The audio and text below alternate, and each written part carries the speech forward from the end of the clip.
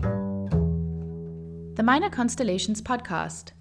Conversations with engaged thinkers and doers. I'm Kathleen Sampson. And I'm Tia. And we're doctoral fellows at the research training group Minor Cosmopolitanisms, which hosts this podcast. In this episode, we talk to Ira Raja about her work on how aging figures might disrupt imaginaries of the nation. Ira is Professor of English at the University of Delhi, and she held the Potsdam Postcolonial Chair for Global Modernities in the 2022 summer semester. The conversation centers on her article titled Nation and Aging, Mother India's Mutable Body, from The Handbook to Aging, forthcoming from Bloomsbury. We start from the ways in which imaginaries of the nation are often constructed through motherly figures, and how in India, certain mothers, such as Dalit and Muslim mothers, cannot be abstracted to stand in for the nation in the same way. Ira then talks about the ambivalence inherent in the figure of the aging mother as either a token of post-colonial decline, or, in the reading she offers, as having great potential in signaling a nation more porous and open to change, crucial in a time of rampant Hindu nationalism. Thank you, Ira, for joining us today, and really for agreeing to be in conversation with us now that you're visiting here at the RTG and in Germany. So we want to begin from the series of events of unrest in India, university campuses and beyond, in relation to caste struggles in 2016 and in relation to the Citizenship Amendment Act in 2019. And in your article, you bring the mothers who figured in these protests to the fore. Can you explain a bit about these events in relation to general nationalist imaginaries in India at the moment, and what these motherly figures evoke or unsettle? Thank you. Thank you for that question. The year that Rohit Vemula, he was a Dalit PhD student from the University of Hyderabad, and he killed himself as a mark of protest against caste discrimination on campus. This was in 2016. And later that same year, Najib Ahmed, a young researcher from JNU, he disappeared in the wake of right-wing violence on the university campus. And the bereaved mothers of these two students, they appeared in a number of protests, and they were seeking justice for their sons, and their cries basically fell on deaf ears, and they were subjected to some pretty brutal online trolling. And I was reminded at the time of an essay by Sumati Ramaswamy on national longing for cartographic form. And in that essay, she points to how important maps are to visualizing the boundaries of the nation space. And she says, if it wasn't for the map, the nation would remain an abstraction. And so the logic that she gives for imagining nations as mothers was that it would inspire a kind of affective allegiance, and her basic point is that maps need to be supplemented by this somatic imagination. You have to think of maps in human forms for them to inspire people to, as it were, give their lives for the nation. And what this particular play that I discuss in this essay, it turns this assumption on its head, because the play starts by this flesh and blood mother, and as the play progresses, she becomes more and more abstract, and then she stands in for the nation. So when I saw the trolling of these mothers who were protesting and who were appealing for justice, and I thought, what's happening here is the reversal of what Ramaswamy, the phenomena that she describes. And here it seems that these flesh and blood mothers now need to be reimagined as this abstract category of the nation before their plight has the power to move citizens to any kind of empathy with these figures. And of course, the catch there is that these are not mothers who can stand in for the nation, so they are already excluded, they as Dalit, as Muslim, and as, subsequently there was another tribal medical student who killed herself. And, so these mothers then remain locked in their particularity and in their singularity and in their abstraction. And so it was like, the only way you can move people is by standing in for the nation. It's a reversal of what Ramaswamy said, why nations have to be imagined as mothers. And yet, the conditions are impossible for them. They cannot stand in for the nation. And I think that became also very, very evident because around the same time, there were these media representations of the prime minister's mother. He's the emperor of Hindu hearts, and she is, newspaper headlines describe her as this Mother India figure. But that status she can lay claim to, but not the wrong kind of mothers. So I think so. So to look at these women, these mother figures, points to all these fault lines at the heart of this national imaginary, this imagining of the nation as a mother figure. You mentioning you're the wrong kind of a mother figure. So there is also so you differentiate between the good and the wrong in relation to questions of class, castes, etc. Right? That's something where the wrong or the right seems to play a role. If I understood you correctly. Wrong in the sense, that in order to be able to represent, it's much easier for the mother of the emperor of Hindu hearts to stand in for to be a Mother India figure, you know. And these women are then they are the nation's other, as it were. They are they cannot have they cannot transcend their particularity. They're always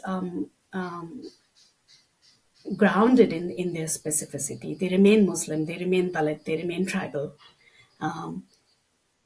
And even as they're being called upon to be India, they can never be that. They're asked to dissolve or leave their particular identity and become assimilated in this identity, broader homogenizing identity called India. But it's a mutually exclusive choice. You can either be that or the other. And whereas that choice is that never is offered as a choice, for a Hindu mother, for instance. Mm, you know, um, I could. There's a very powerful short story that I'm reminded of, and the title of it escapes me. Where this Muslim man is asked to prove his identity, and he goes to the office, and he's asked for all these documents, and he can't furnish them. And then at some point, he is really in kind of utter consternation. He asks this woman, "How would you prove your identity?"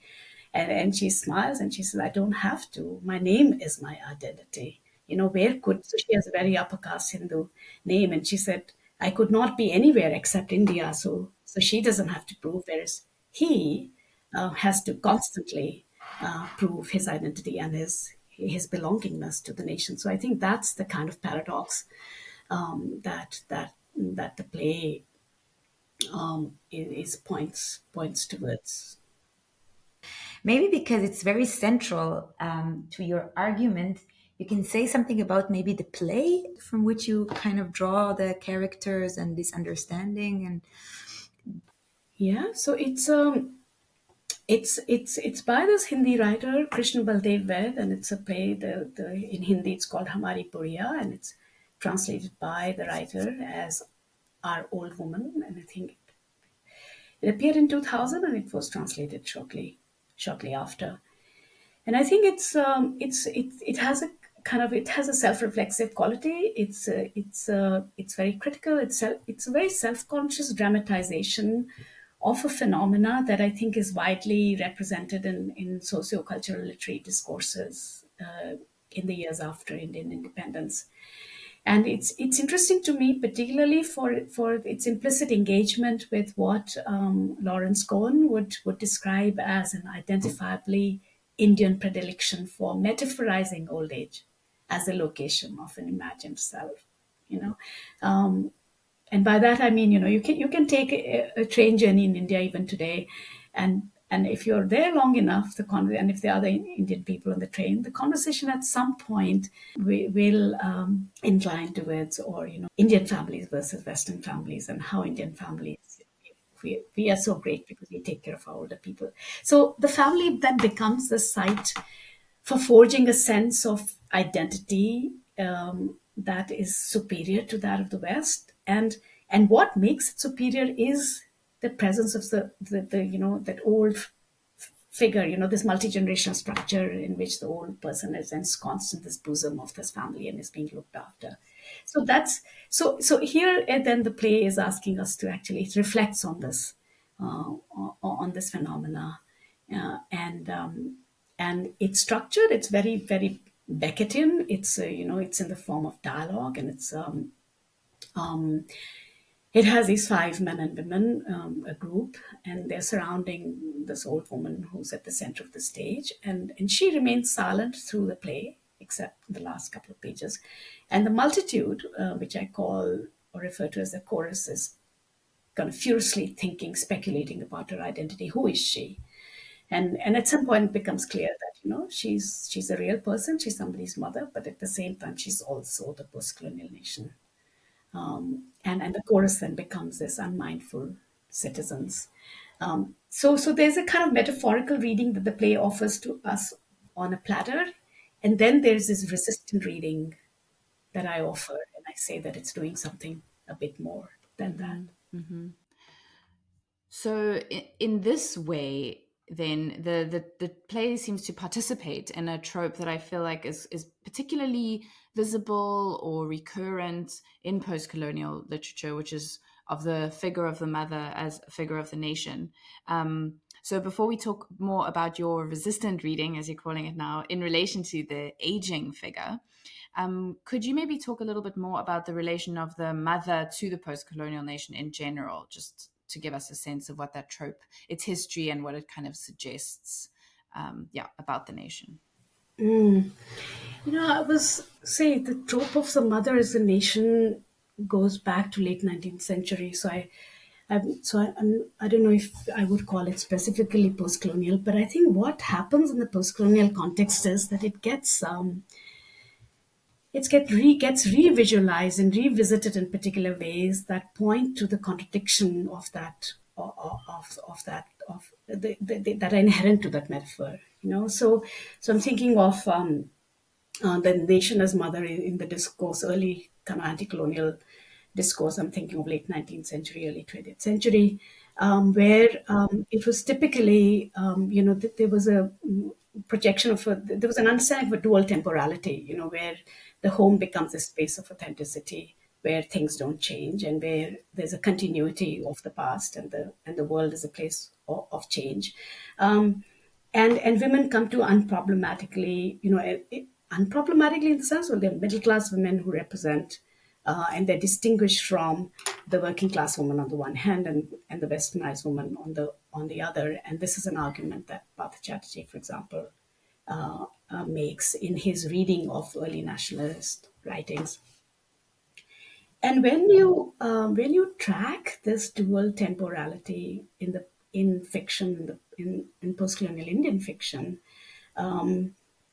and you introduce the category, I mean, the mother appears in different guises here, and the space of the home actually starts to emerge as a space not of continuity, but of conflict, and particularly of conflict between the generations. So you would have, and I think in that sense, this play is really kind of representative, and it talks about, through this play, I can address this phenomenon that has much more widespread representation in fiction, where once you introduce age into the category of the home, firstly the home is no longer this unproblematic space of continuity, because it's a conflict between the younger woman who is more modern and more westernized, and who is no longer identifiable purely within the domestic space of the home. And also, so home is fractured, and the category of woman is fractured too, because you have introduced now generation into the mix. So the young and the old represent the burden of representing the nation is not equally shared between the young and the old. The younger woman is now much more identifiable with the westernized woman. So the older woman now comes to represent the nation. So I think what it does is it fractures this easy assumption of associating gender and home with unproblematic continuity. So and this is my broader point, that we think of age as just throw it into the mix and stir, but actually once you throw age into the mix, all these other categories now need to be recalibrated. Yeah, so just actually to jump on that, because you're talking about throwing into the mix, so I wanted to ask if you're thinking about these in kind of intersectional ways, the aging body as intersectional with the gendered body, or is it something a little bit different? Let me start by saying that is not really, aging studies is not really that established a field in India. I mean, there's some interesting work done. I think of Sarah Lamb, Lawrence Cohen. There's some younger scholars from literature departments who are working on it, like Saurav Kumar, who's published a bit. And literary departments usually dismiss age as a kind of, they see it as, what is it called? It's a motif, it's a kind of thematic focus rather than something that has conceptual value. So it's not, which is not to say that it's neglected. You think of age in Said's work, for example, looks at the kind of significant role that it played in Orientalist discourse. Thinking of the nation as we think of the nation as a gendered entity, but we don't notice that it's also age specific in particular ways. And I think Said's work and also Ashish Nandi's work has pointed to the kind of really kind of conceptual role that age plays in the construction of the colonial encounter. India is either kind of dying, decaying civilization, as in Hegel, or it's the most neutral history textbooks of colonialism draw on these metaphors that present India in certainly specific ways. So here, I think when you think of age you bring age into the picture, say, of a category of gender, it problematizes gender, and I think it complicates our reading in unprecedented ways, and I think they're not sufficiently accounted for in either post-colonial studies or even in gender studies. And I think it's work that still, I think, remains to be done. And when you're putting age into, or kind of like adding the question of age, what does the materiality of the aging body do? So you talk about figures who can narrate the nation or be a metaphor of the nation as being figures who are easily abstracted, right? In relation to the poor aging woman who is not easily abstracted. Could you explain this a bit more? So I think, well, age can be abstracted. I think I wouldn't say it can't. In fact, when you think of most of the readings of age, look at it, they look at it as an abstraction, it becomes a metaphor, right? I mean, I'm thinking of who this conversation that I had many years ago with when I was just starting out my PhD with this editor of this highbrow Hindi literary monthly, Hans. And I asked him, and in this conversation, he said 7 out of 10 stories that his journal receives are about old people. And so he was reading this as a kind of really, it was, he's a self-confessed progressive, and for him, this was really a kind of regressive trend, and it's represented constant as a culture. We are a gerontocratic society, he would say, and we're constantly looking over the shoulder. And he says you can't criticize age without also at the same time criticizing Indian culture and traditions. So his argument then there was that age carries with it so much of baggage, its tradition, its past, its Indian culture, that you can never critique age without age always has to be understood in terms of this conceptual baggage that it carries. So I think what I want to say or push for is against this idea of abstraction, where age is a metaphor for, where to think of the nation as an aging body would automatically and obviously mean or be read as a comment on post colonial decline and decay. You know, there's a cultural atrophying that's going on, and thinking of the nation as an aging body is a way to signal that decline. So I think what I am pushing for is a more complex reading of age, and in particular with particular reference to this play. But this play is not unique because I think it's both introducing and it's intervening in this long-standing hundred-year history of imagining the nation, where I look at the material body of age. For example, the woman in this, the aging Mother India in this play is represented as it's a body that doesn't hold its shape. It's leaking. It's not a body that has integrity. There's a porosity to this body. It's not totalizable, and it's an aging body, so it's certainly not an unchangeable body. It's not an essential body that stays the same. So I think so.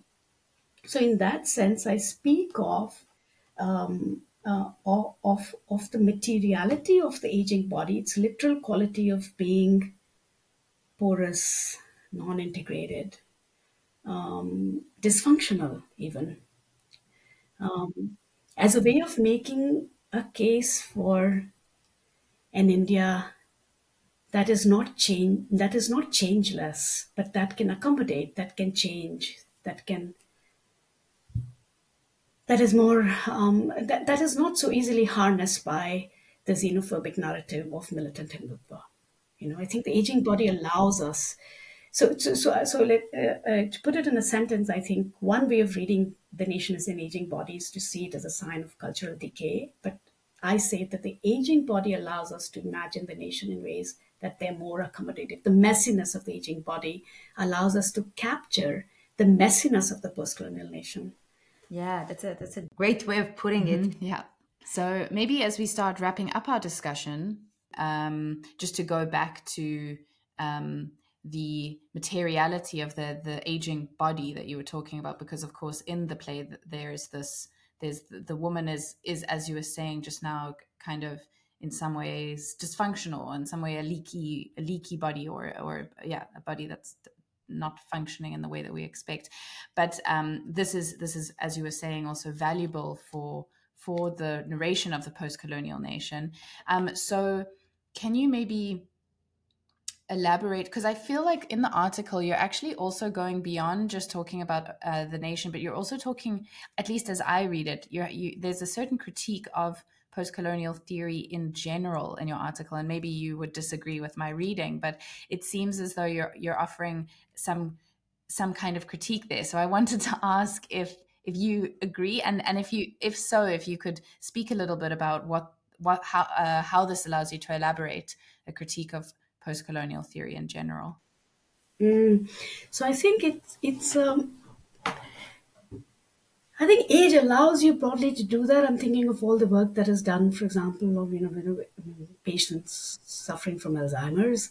There's a preoccupation with discourse and discursive constructions of identity, and there's this preoccupation with understanding. For example, in psychoanalysis, the pre-verbal. But what about the post-verbal? What about when you've lost language? And if you think of identity always as located in, things like we are the story that we tell about ourselves, or the stories that we tell about ourselves. But what when you don't have a story? When you've lost the use of language, or how do you then construct identity for people who do not have memory, or who do not have this sense, a sequential sense of the past, present, and the future. So I think here then, so through this, and this woman who refuses to speak through the play, and I contrast that with the late 19th century photograph, or it's a print. It's a print from the Calcutta Art Studio in 1870s, and it's called Bharat Piksha, which could translate as India as a beggar or begging India, or alms India as a receiving, or so it figures this India as this is beggarly woman, and he's offering this dark-haired male child to Mother Britannia, and it's clearly that that this beggarly old crone can no longer look after this young nation. So it kind of it's a narrative that explains or makes understandable the logic of colonizing India, that they can't take care of itself, and therefore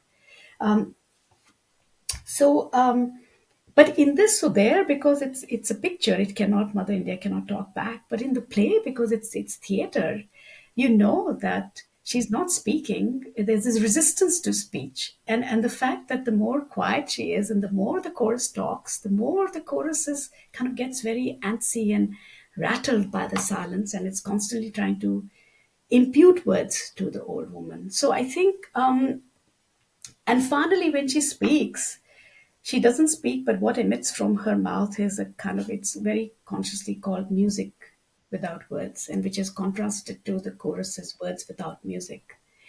And also, so I look at that, and I look at the way it's mobilizing the material body of age, as I call its dysfunctionality, to figure the post-colonial nation in ways that are more inclusive, I think enables us then to draw on this critique of identity that is located purely in discourse, in narrative, in language.